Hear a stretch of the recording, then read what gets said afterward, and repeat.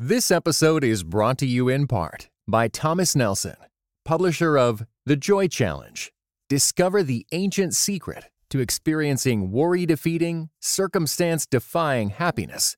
Written by pastor and best-selling author Randy Frazee, and is available everywhere audiobooks are sold.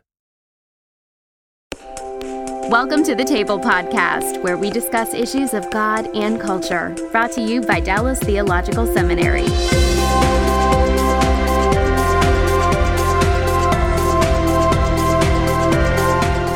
Welcome to the Table Podcast, where we discuss issues of God and culture. My name is Kimberly Cook, and I am the Senior Administrator at the Hendricks Center.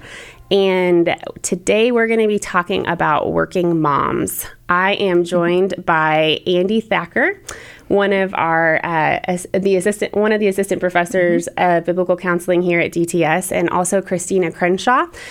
And she is a speaker, author, and lecturer at Baylor University in literature and leadership. And Christina is a mother of two. Andy is a mother of three, and I am a mother of one expecting another one. And so we all find ourselves in the situation of being working moms. Thus, it's a helpful conversation to have for the three of us. So to get started, I just want to give you both an opportunity to kind of tell us about yourself. How did you end up in the situation where you both have a professional life and a home life with kiddos and the fun that happens in the midst of that? Andy, let's start with you. Okay. Well, I was a counselor long before I was a mom. So I started my career in 2006 after I finished my master's here and worked for several years and went on and got my doctorate at UNT. And then we had kids, or started having kids after I finished my doctorate. But during that time, I was working in private practice and also started adjuncting here and then went full-time about 5 years ago. So I still have a small private practice, but emphasis on the word small. Very, very small. Tiny. And then my husband and I have been married for almost 15 years, and we have three kids, like you said. Our daughter Emerson is 7, and our son Will is 5, and our littlest one is 2. Oh, man. So, I have a 2-year-old, too. Wow. Yeah, they're a lot. They are. I haven't had 3 of them. So. Christina, what about you? Yeah, so we have very similar narratives. I teach at Baylor University, and I was an assistant professor, and I did that. I was out in California at California Baptist University, and I was an assistant professor before I was a mother, and I knew that I was called to work. I knew even after I had children that was really what the Lord had for me. I don't think I quite anticipated how hard that would be to have these dual vocations, to be both a mother and an assistant professor. And I did that for a little bit until I had 2 within 20 months. And I really, spent some time praying about that and was feeling this nudge to step off the tenure track. But every time I sought advice on that, people said, don't do it, do what you have to do to make this work. But I think that was a real season of trusting the Lord with, my career and being obedient and purpose and calling. And so I think I've experienced both. I've experienced the full-time working mom, tenure track, 2 kids under 2. And then I've also experienced the stay at home for a year of maternity leave. And your sense of calling and purpose is really primarily in the home, and did some outside of the home contract work with an anti-human trafficking organization. But then slowly went back to work, started teaching part-time again. And then that developed into a full-time teaching position. So I feel like I have had the gamut, the spectrum of, working mom full-time, working mom a little bit, working mom part-time to back to full-time. So that's my story.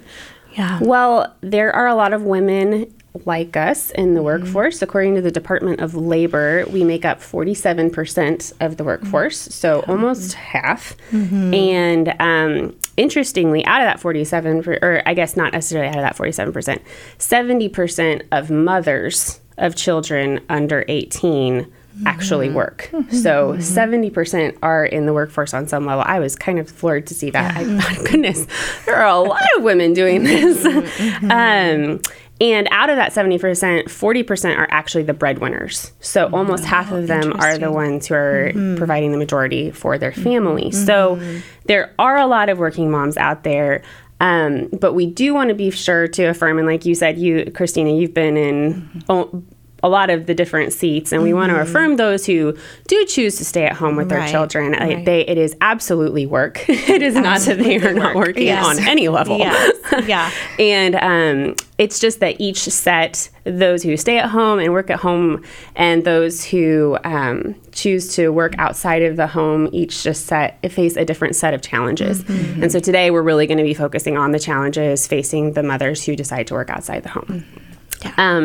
So the first challenge that when I was trying to think through this, kind of the obvious one, it almost seems, that comes up is the pressure or judgment that sometimes still comes for women who who make that choice. And there are some who still argue, particularly it feels like in more conservative Christian circles, there are some who argue that women shouldn't be working outside the home and that their place is in the home.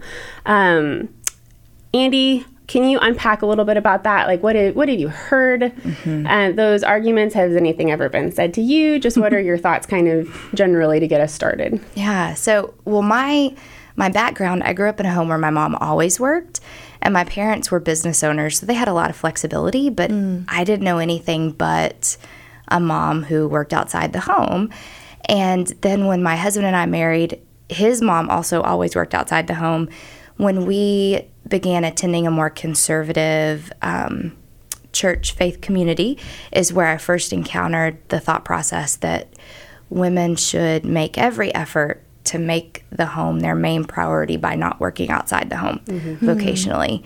And it was a little shocking because that's not what I was accustomed to. And I grew up in a religious background. So that's where I first encountered it. And I've noticed in my talk with friends and students that there's different subcultures and specifically different churches that have different belief systems and different pockets of the population where it's predominantly work-at-home moms, and whereas other places it's work-outside-the-home moms. And so I think the setting that a woman finds themselves in as far as their main community really influences the messages that they hear. And I think from a biblical standpoint, there's a lot of disagreement between different groups on this subject, that women need to make every effort to be at home and that's their place, and their kids really need them. And the thought process being that their kids would suffer if they're not the main one providing care the majority of the time, as opposed to the thought process of women can work outside the home and it's not going to be harmful at all. I have definitely felt that judgment. And even as a woman who works outside the home, I employ childcare services. And I've even had people on social media talk about that in reference to the choices we've made of how childcare workers are the one raising my kids. Or I know in passing one time I had a woman say, you just need to find someone good who can be the one that raises your kids. I'm like, oh I'm raising my kids. I'm just not there all the time. So I think it's hard enough to be a mom just because of the struggle of, am I doing it right? And is this what's best? But to have other women in the same foxhole with you throw darts at you makes it especially difficult. So I love what Brene Brown says about this, that as women, it's so important to support one another and create an atmosphere where we can be vulnerable when we have those days of, this did not go well. My toddler's running around naked and refuses to wear clothes, or my older child is struggling in school. That if we create an atmosphere of judgment, we lessen our ability to support each other from a community standpoint. And so I just think about from a biblical standpoint, it is so important that we rally around each other and be good community. And part of that comes from knowing, I think, that this is a stewardship issue. Whether or not you work inside the home or outside the home or both, it's stewardship of what's the best thing for my family in this season. And that may be different for somebody else, and that's okay. Yeah. Well, and really, Christ kind of gives us that example when he, in his interaction with Mary and Martha, when, he never actually corrects Martha for working. And ironically, the situation is almost a little flip from what we're talking about. But what Jesus was upset about was what Martha trying to dictate what Mary should be doing, and kind of Jesus was saying, no, that how she has decided to follow me is good, and and that should be honored just how you're deciding to follow me. And the demoniac is another good example. The demoniac who wanted to follow Jesus, like everybody else was following Jesus, and Jesus said, no, I have something else for you to do. You need to stay here. And Peter, he when he found out that he was going to have a suffering death, and he said, well, but what about John? Like, what about this one? And Jesus says, that's none of your business. I have what I have called and the path I've laid out for these people. And Jesus never expressly says this, but and our role with one another and in the church is to support one another in what we feel like the Lord has called us to do, and to get behind each other, and whether that's supporting a working mom, or supporting a woman who probably needs to work financially but really wants to stay at home. Maybe there's something the church can do there to support her, or stay at home moms. But any of the options are ones that we need to be getting behind instead of, like you said, just casting judgment. Yeah. Christina, have you had any kind of pressure in this area? Oh, certainly. But it's interesting to bring in the other side of that coin. I've experienced judgment from more of an academic community when I decided to step off that tenure track. Everybody within my collegiate circle had an opinion on that. And I don't know that I felt a lot of support. And I think it went back to really discerning what was best for my family in this season, and knowing that every yes is a no to something else, and that there are consequences to really obeying what you feel like you're supposed to do in that season, and owning that, accepting that. But it was interesting to see that the judgment was really more on, you're not stewarding well everything that we've poured into you, or everything you've been called to do. And I think it was a moment of saying, I'm just pausing to rest and be obedient and to follow this other vocational call on my life. But that doesn't mean I've dropped it completely. There is a season to everything. And so being able to, to really walk out. And so the season has changed a little, but that doesn't mean that it won't come to fruition in another season. And I've experienced that even just in the 6 years of being a parent. I've seen that rhythm of, there's been some judgment on, whether I should work or shouldn't work. But within a faith community, I don't know that if I've experienced as much judgment on the shame of working, but I have experienced that on the flip side of you should be working. So it is interesting how your communities influence how you even filter, the world and your working worldview. So. That's so true. And I'm working on a PhD right now, actually here, and everybody is obviously fantastic. But I have felt that pressure too, of I don't want to disappoint the people who have poured so much into me in an education sense, but as well as my job, and because I work for Dr. Bach, who is fantastic and incredibly flexible and very passionate about making working mom, like the life of a young working mom, work.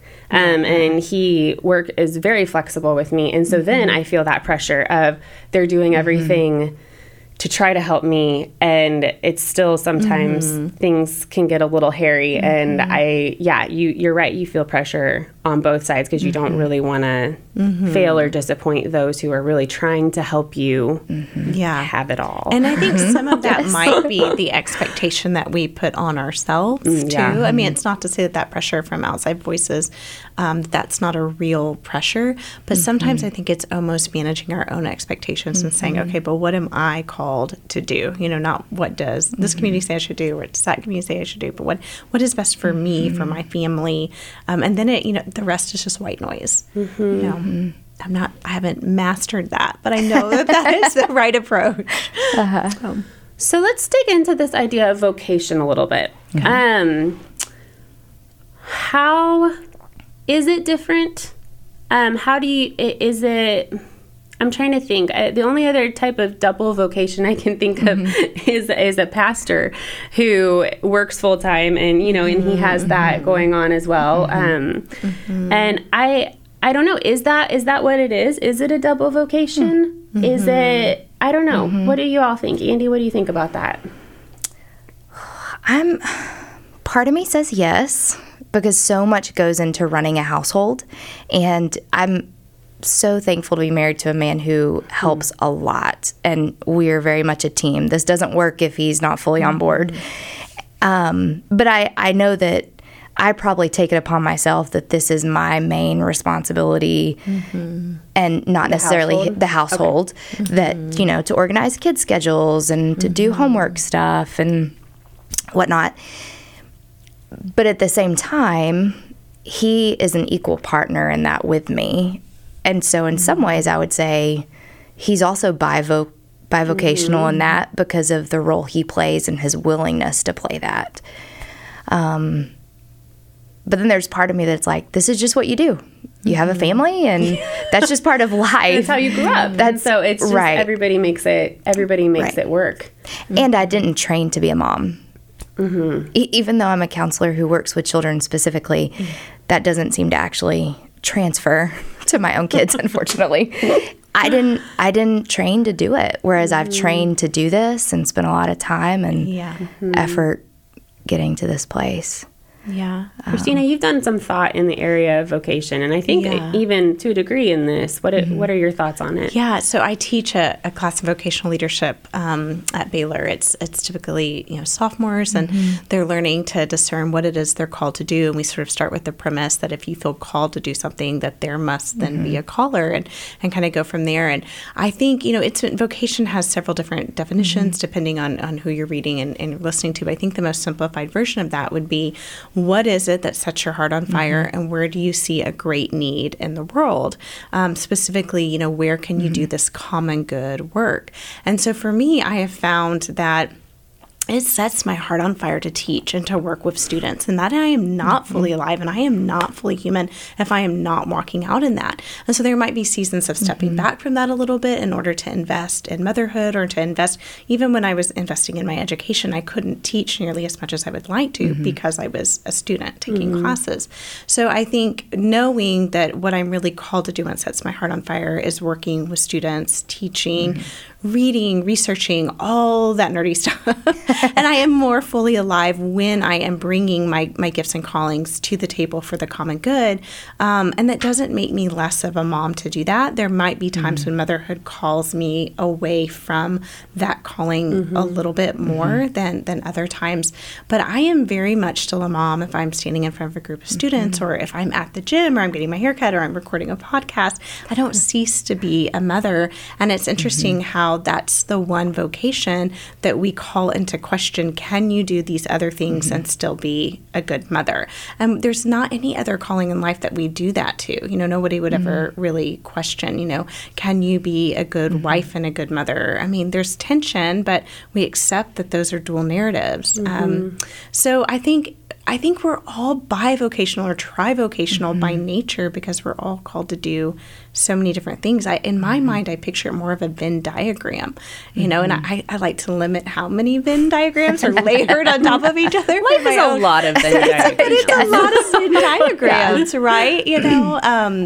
The idea of balance hasn't ever really set well with me, because life is not really balanced, but life is a Venn diagram. Like, so many overlapping spheres, and they touch each other, they influence each other, and so I think when we start to look at our vocations, like motherhood is a large part of what I do. It is arguably the most important thing I do, other than my marriage. My family is the most important thing I do, but it is not exclusively the only thing I do. And so looking at my vocation through that lens, I'm called to do multiple things. So, I really like that, and I hadn't necessarily thought about myself having had the vocation of motherhood. Just my particular story was that I wasn't necessarily looking for it to happen, and I wasn't opposed. It was just something I don't know really what I think about that. It's kind of scary, kind of not. I don't know, but and so I wouldn't have considered that. But now having a child, it does. I would say, I would echo what you were saying as far as when I research and when I my area of my discipline is hopefully going to be theology, and so when I'm digging into the fathers and digging into those kinds of things, like I feel my heart on fire. I do that, and I feel a little bit, as cheesy as it is, of the chariots of fire thing. Like when I run, I feel God's pleasure. I feel like God's like, there it is. I've been waiting for you to see it. Right. And so there is a sense of vocation there. But I also have found that I feel that way with my daughter.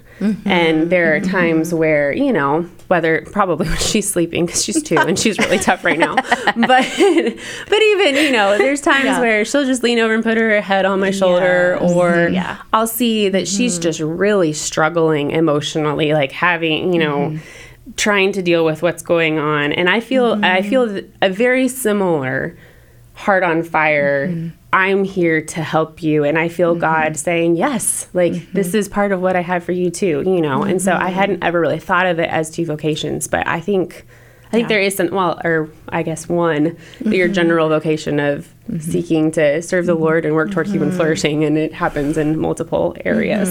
Right. So that's kind of one pressure that we see facing working moms. One challenge is pressure and judgment, maybe coming from the outside or even on yourselves as to whether you should even be doing this. Another pressure that I feel regularly is that of logistics. Yes. So just straight up trying to make it all happen. And I really would love to come back a little bit to the idea of the husbands, because I think that is key. But Anne Marie Slaughter, who was in the political world and an author, wrote a pretty infamous article a while ago, though I was teased about saying it was a while ago because of my youth, in The Atlantic, on why, and it was called "Why Women Still Can't Have It All," and she was essentially making the argument that working moms are going to struggle and are essentially always behind everybody else in the workforce because they just have so many things pulling at them. And she hammers away at logistics and just what it takes to run a household. And like we've been recognizing, running a household in and of itself is its own job. And so what it takes to run a household as well as have an entire other profession. God is a genius storyteller, and the evidence of this is threaded throughout Scripture. In Christianity Today's new show, Holy Curiosity, with me, Kat Armstrong, we explore storied connections threaded throughout Scripture from the Old Testament to the New. Our first mini-series, Connecting Dinah and the Woman at the Well, welcomes experts like Drs. Tim Mackey and Diane Landberg to give us insight and context into the physical location and meaning of these 2 stories. These stories will spark holy curiosity in your own faith, because once you see these connections, you can't unsee them. God wastes no person, place, or thing. Listen and subscribe to Holy Curiosity with Kat Armstrong on your favorite podcast platform. So, Christina, would you just speak to the pressures of logistics? How have you all experienced them? What are the general ones that working moms experience? And then we'll hear from Andy. Yeah. So I would say, I think it's fair to say, my husband would probably say this too if he were here, that we've been married 15 years and it has been a learning process. He grew up in a very conservative home. His mom stayed at home. That was his preference when he married me. But we know each other well enough to know, I went to grad school, and he's like, oh, I went to grad school again. And he's like, okay, here we go. So I think because he loves the Lord and he loves me, he's willing to be teachable in that. And return, I have had to learn to say, okay, this is a season of deferring to you. So when we first had children, really felt like I needed to defer to him in order, for him to flourish. And then the past couple of years, I would say it's really been a place of him being a little bit more deferential to what I've been called to do, so that I can make it up to Dallas for a fellowship, so I can make it here for a podcast or the other, various things that I've been called to steward. And so it's this place of, which is just such a picture of marriage in general, of, this is a season of getting behind you and supporting you. And this is a season of getting behind you and supporting you. And I don't know that in our 15 years that there's ever been one dominant narrative, that it really has been this place of support, defer with each other, and that's been a really healthy place for us. And, even though he's very much the leader in the home, it is just this place of mutual support that we need each other to do that. So I would say, going back to your question about, men and being a partner, I was raised actually in a single parent home mostly. My mom was a teacher. My parents divorced when I was really young, and she loved what she did, but she also worked out of necessity, and she had summers off. And if you're going to work, that's a really great profession to be a teacher. But I think sometimes women are in a position where they don't have a partner, and so it's great to pause and recognize sometimes women are working outside the home, but because they have to, and they really are doing it alone, and that is a hard hustle to do alone. That's a great place for the church to come in and say, how can I pick your kids up from carpool? How can I get them to church activities? They How can I almost get them? certainly need. They need it, right? Yeah. And then where we have husbands who are helpful, I think it's great and not at all chauvinistic or anti against rhetoric that is in support of women, to say my husband is a co-partner and I want to honor that. It doesn't make him any less masculine. It doesn't make me any less feminine. It doesn't, it's just this place of we co-labor together. He leads, but we co-labor together. So, and there might come a point where I need to step back and allow and put some emphasis toward his vocation, just like he's been willing to do for we're in the middle of a PhD program right now, and my husband is carrying the team. But we've recognized, this is a time where he has intentionally said, it's, he has big things going on in his life and in his ministry as well. But right now, our family is kind of about making sure that you have this opportunity, and this is what we're trying to do. Yeah. And it might shift after your PhD program, absolutely. right? There may be something that the Lord calls him to that requires you to kind of get behind him a little bit more. And that's kind of the dance of making it all happen. Yeah. Andy, what are your thoughts on logistics?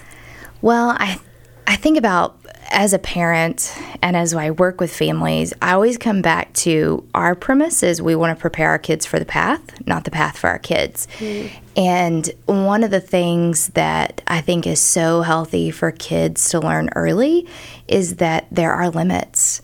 We are limited and we are finite. And so to know that, because mommy works, you're not going to get to do more than X number of activities outside the house, and that will not be bad for you. And so they can learn it within the confines of our home. And I think that's something I always kind of come back to, especially if there's days that I feel guilty or bad, is that it's okay for them to learn that every choice that we make has a consequence, good or bad, and it's important to be able to role play those consequences. And so as I try to manage logistics and figure out schedules and when I'm going to travel and when my husband's going to travel, it's okay for our kids to see us say, we just have to draw this boundary, because hopefully they'll get to a place as adults where they can do that same thing and know that I can't do everything. Your dad can't do everything. And that's okay. We were never created to do it all. And it's okay to bring in outside help. One of the most glorious seasons of my life was when I went back to teaching at Baylor, and we employed 2 of my former students who also went to our church to help with my kids. And they were more fun than I was, and they were newer than I was. My kids loved going to the zoo or to the museum in town with them. And there was a place of struggling, feeling like, oh, I should be doing that with my kids. But I do that with my kids. It's okay to allow other people to also do that that with my kids. And really, those were sweet friendships that my kids still have with those girls. And one of them is now a mom. So it was good training for her. So I think bringing in community is really good for logistics as well. And I feel like sometimes you're right. And I think sometimes we have, because we're just such an individualistic society, we think, well, we're supposed to just have it all together in the Cook household. And no, we don't need anybody. We don't, to have to ask anybody, except maybe our parents quietly, like when things get really bad, we don't need any. And really, as far as like childhood development, you would definitely be able to speak to this. I feel like that it's helpful for kids to get loved on by other people and to be exposed to a variety of other, and just from an ecclesiological perspective, I feel like that allows, different people in the church to love on them and for them to come to understand and to love the church in a different way than you would if you were just kind of rolling along, and doing everything on your own. Yeah, absolutely. I think about your example, Christina, that you gave and what you just said, Kim. So our family, God put it together uniquely. Our first 2 kids are biological from us, and our 3rd child was adopted. And he came with a sweet little gift, and that is that he has a sister who's a year older than he is, and she was adopted by a single woman who lives near us. And to see her community, my son's sister's adoptive mom, her community loves her so well. They come around her, they help out, and she's equally as willing to ask for that help. And that sweet little girl is so blessed by the different people in her life that aren't necessarily blood relatives, but they're part of the body of Christ and they're her family. And it has just broadened her. She is loved by so many, and it works the way the body of Christ should work. And so it's just such a beautiful picture. So I'm hearing logistics as far it certainly requires support, especially if you're in a single situation. But even if you are married, it definitely usually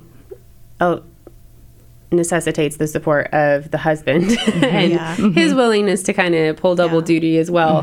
But I also think even for married couple, I know, and we're in a little bit of a season right now where things are crazy because I'm in my first trimester, which means I'm not feeling well, and we're in the middle of PhD and working and all of that.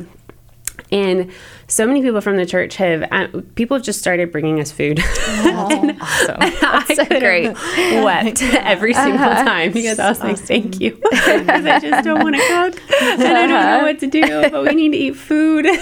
and so even then, I think support is so necessary for people, to just, and really, I mean, I feel like that's life. Like that's, everybody could benefit from that every once in a while. But I also, so support, but I also hear boundaries.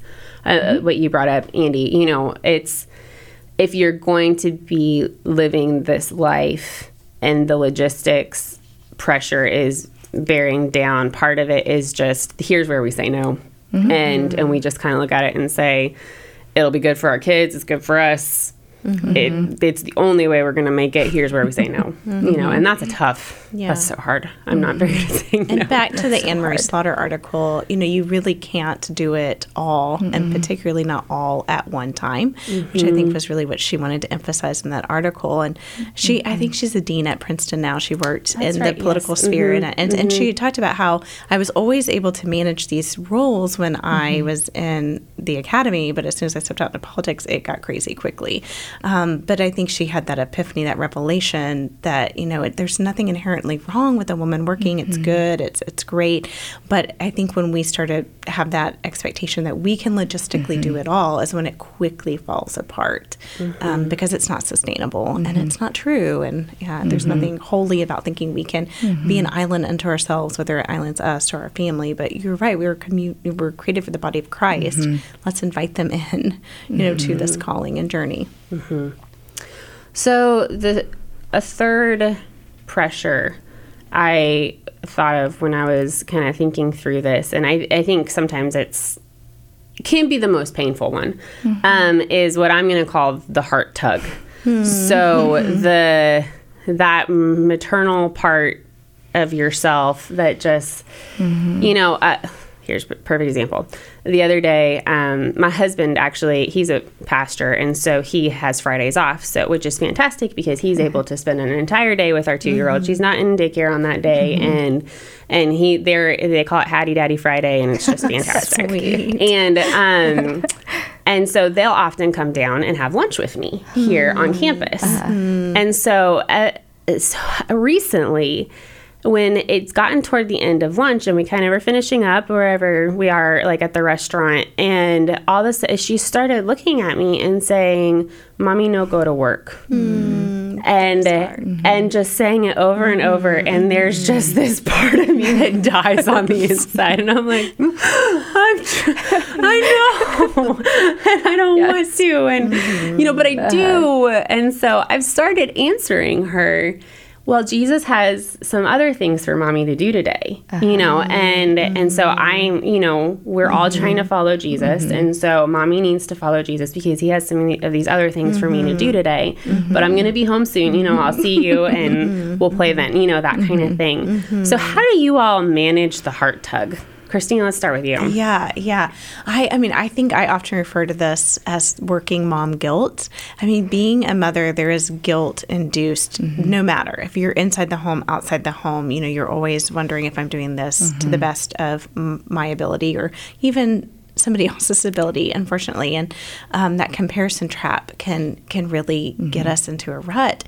But I think for me, I don't know that there's any formula, but I think just really giving my kids vision for what it looks like to give attention to them and then also give attention to work. And using, now that they're in school, they're 4 and 6, I can use that as an analogy and say, you know, just like you're in school for a little bit these hours, you know, I'm at work for these hours, and then we come home, it's time to be together. And so that helps a little bit with rhythm. It is a little harder when they're 2, so I want to validate that. When they're little, I mean, just life is harder when they're 2, but much less logic. Logic's a lot harder when they're 2.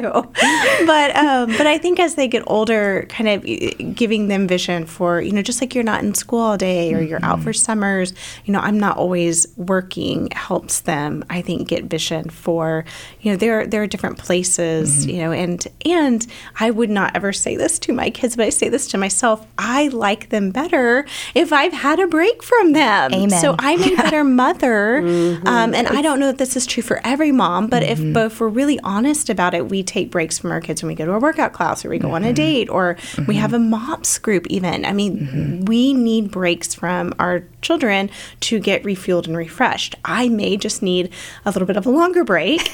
And I like my breaks to be, you know, walking out in this calling of teaching and researching and that sort of thing. So I think just it's okay to recognize, like, I feel a little guilty, but I need this break if I'm going to really be a great mom and flourish in that vocation, and then walk out in teaching, researching, and flourish in that vocation, then this is necessary. So I don't know if there's no way to, you know, negate the guilt, but I think you can abate the guilt by really saying, okay, but this is right, and talking to your kids as they get older. So, yeah. Andy, how do you manage it? A lot like you do, Christina. I always come back to I have to talk to myself, not listen to myself. Oh, yeah. Because if I listen to myself, what I'm saying is not always truthful or honoring to how God created me. And so I try to remind myself that first and foremost, just like you said, kind of the oxygen mask principle, if your air cabin pressure on an airplane loses oxygen, you put it on first, because if you're passed out, you can't help the kid next to you or the person who's acting like a kid. So I know as a mom, and this was hard for me for a while because I felt like I was kind of mad at God about this. He created me as an introvert, and so I recharge by being alone. And that seems like such a death sentence as a mother, especially little kids, because like the 2-year-old, if I go in the bathroom, here come his hands underneath the door, or the knock, mom, are you in there? And then realizing, kind of sensing him saying, no, Andy, I created you intentionally like this. This isn't a sin issue. This isn't a flaw. This is who you are. And it's okay to embrace that. And part of the self-care oxygen mask for me is working, because I feel so much wonderful things when I sit with students, when I teach, when I counsel. And so it's just, I'm a better mom because I get to exercise my gifts in different areas. And then I was really, really blessed this summer. I read the book by Bill Hendricks that talks about giftedness. And he talks about how God specifically gifts some women with a unique gift to really exercise that at home and be fulfilled at home, and they're gifted in that way, whereas other women aren't necessarily gifted in that way. And going outside the home is very appropriate for their gift exercising. And so that was such an affirmation to me of, this is who God made me as. It's not a flaw. It's not a sin issue. And what my job is to do the best I can in those places where he's put me. And on the days where I feel like I'm dropping the ball, I just go back to that, like, she did what she could. I'm like, I'm just going to do what I can. So today it means cupcakes that I bought from Walmart. They're not homemade. Or I'm not publishing as much as other counterparts, like, because I feel that on the academic side of I'm not teaching as many courses extra. And I just got to do what I can in the place where I'm at. And you just think, and I'm embracing the opportunities God has given me, and that's the most I can do, and he doesn't expect I don't think he expects anything more of me, and nobody else really does either, and if they do, that's kind of their deal. Right. That's their baggage. That's on them. We don't need their stuff. So you brought up a book. Are there any other resources that you all have found helpful for either working through all these different pressures that we've been talking about yourself as a working mom, or that you would think, man, this would be really helpful if a pastor or a church kind of was aware of this and, it would help them support? Are there any resources that you guys have seen? Maybe not specifically for working moms, which leads me to think maybe we need some more books. I was trying to think of one too, and I was like, I don't know that there's one. Caitlin Beatty has a book, A Woman's Place, which isn't specifically for working women, but it's probably a great book for all women who, feel called to do like motherhood and something else, because this is this idea that we were created to do things for the common good and to really contribute. I would say it'd probably be the basis of her book. As far as vocation, I think Bill Hendricks' book is great. I just got done reading that as well. So good. Gordon Smith has a lot of great books. Tom Nelson, Why We Work, if we want to discern kind of like, what am I called to do? Faith at Work movement, kind of the Timothy Keller. They've got a lot of these things you can actually find through the Hendricks Center. You can. So happens we have a Faith and Work page. Now that you mention it, I didn't bring it up. So I think for discerning vocation, or how do I use my work towards building God's kingdom, that would be a great resource. I don't know, specifically for working moms or working mom guilt. Do you have any thoughts on that, Andy? I don't know of any resources specifically geared towards working mom guilt, but I think about Brene Brown's resources, The Gifts of Imperfection, and talking more about from a global perspective of how do you deal with guilt and shame and vulnerability. I think that's a great launching pad for working through guilt and shame. And how as a community do we embrace one another so that we can really lean into the calling that the Lord has placed on our lives and support each other, not throw darts at each other and judge. Yeah. And Brene is a working mom. She is. Worth pointing out. Well, and really, you're right. And that part of it, the self-expectation, I think there's been quite a bit written, is something women just tend to put on themselves in general.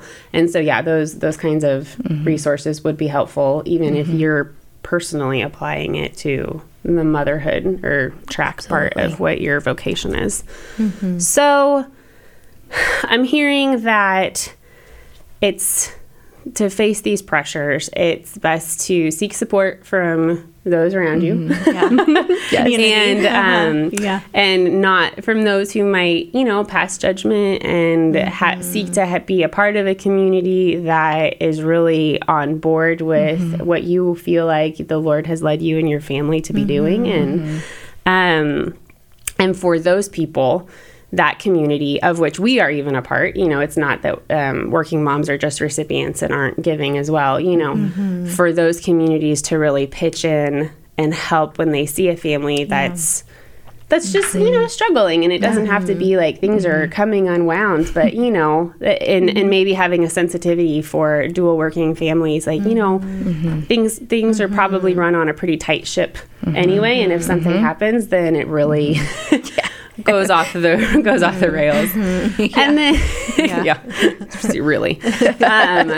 And then, finally, just encouraging women in their vocation and where, and maybe even pointing out how they are helping the community and the society flourish. Particularly for women who find themselves in situations where they have to work, and they don't necessarily want to be doing that, but they're doing it to provide for their family and for their children, and even pointing out, if you're working at a fast food restaurant, which I have, you're feeding people, and you are actually helping working moms, and you are helping all of these people survive, because we eat at restaurants a lot, there are, and really seeking to support other working moms in all of those ways, I think is the best way that we can all kind of rally around each other.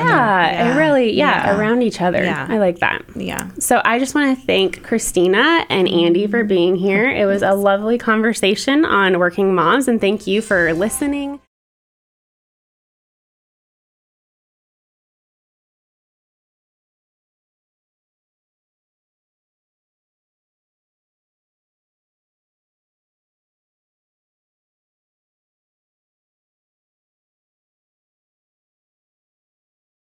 This episode was brought to you in part by United We Pray.